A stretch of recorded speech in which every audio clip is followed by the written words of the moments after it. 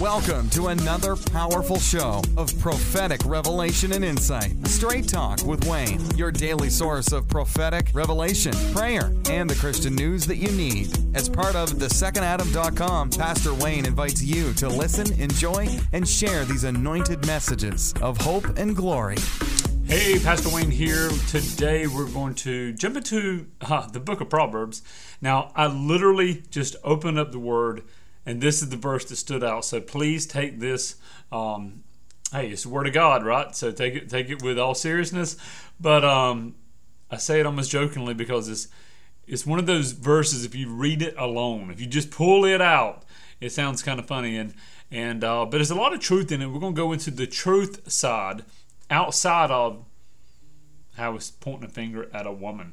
Okay, so it's Proverbs 21:19. Proverbs 21:19. I love this passage. It says, "It is better to dwell in the wilderness than with a contentious and angry woman." It is better to dwell in the wilderness than with a contentious and angry woman. So all of my women listeners, you can laugh with me now. I didn't write this. I'm just reading the Word of God. But there's so much truth in this, and it doesn't just have to be an angry woman. Now, this is it's a Proverbs of wisdom that's being written. But I want you to think about this. It's better to dwell alone. It's better to dwell in a place of, what is the wilderness? The wilderness is dry. There's no fruit. There's no life given substance. How many years did they circle around in the wilderness? So the wilderness is not good. Understand that. It is better to dwell there, though, than to be with someone that's contentious, to be with someone that's angry. I want you to say, "Lord, help me not to be that angry person." We don't want people to rather be in the wilderness than be around us. But I also want us to look at people in our life that maybe they are angry. They live in this cycle of anger. I was teaching some of my private students last night, and we talked about initial automatic response. And a lot of times it's the beliefs, the ideologies, the thought patterns that we develop even as children, teenagers, early adulthood, that we bring into the rest of our life. And the concern is when that initial automatic response, we see something and we respond. And many times, because the brain recognizes patterns, and the brain recognizes, okay, this should make me angry. Here's how I respond in anger. This should make me upset. Here's how I go in. Here's how my physiology, my body, and my spiritual life changes when I'm upset. So we have to capture that. We need to capture our thoughts. When I see something that's making me angry, or I'm around someone that's angry and contentious, what is it about them? Is it a demonic spirit? Is it a mindset? Is it an initial automatic response to the situation? We have to recognize that so we can, number one, break it. So we're not held to that. Are you with me?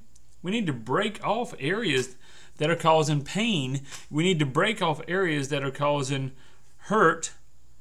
And we need to do it in a place of recognition.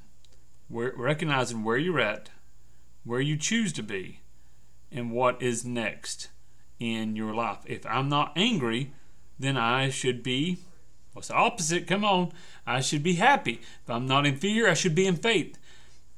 So I want you to ask yourself, the people that you surround yourself with, your peers, your fellow believers, your family maybe, who is it that is angry, contentious? How can we pray for them, but maybe even remove ourselves from the situation? There's people that I love in my life, and I hope if you're listening to this, you may be thinking, is he talking about me? I'm not. But there's people I love in my life that I had to remove myself from. Not because that I disliked them, but because in the season and the walk that I was in, it was not helping them or me. Now, I can pray from a distance. And if the Lord leads them back in, then we'll encounter that part of our life. So let's go back into the Word. Proverbs 21:19. It's better to dwell in the wilderness than with a contentious and angry woman. And I'll say angry people, but I'm not going to change the Word of God. So, amen. So smile about it. Amen. If you're an angry woman, change. If you're an angry man, change. Hallelujah. God is good. Oh, okay? God is good. So, Father God, help us control our emotions. Father God, I pray over everyone listening to this podcast. We learn to control our emotions. We learn to walk in the fullness of your glory, your greatness. Amen. Thank you for who you are in us and who we are in you. In Jesus' name we pray, believing for expectation of miracles. Amen and amen. Guys, jump over to thesecondadam.com and be sure to jump over to partnerwithwayne.com if you want to partner with us for prophetic ministry. The day is Wednesday, June 9th, and the rest, or a good portion of the day, I'll be doing prophetic ministry. So I'll be praying, releasing prophetic words by email, and then be doing prophetic counsel by phone. So if you are in need of prophetic counsel, partnerwithwayne.com. And remember, we take no salary from the ministry, so your seed is going back out to outreach. Guys, I honor all of you. I bless you. I believe in you because I believe in the Jesus Christ within you. Make it a great day.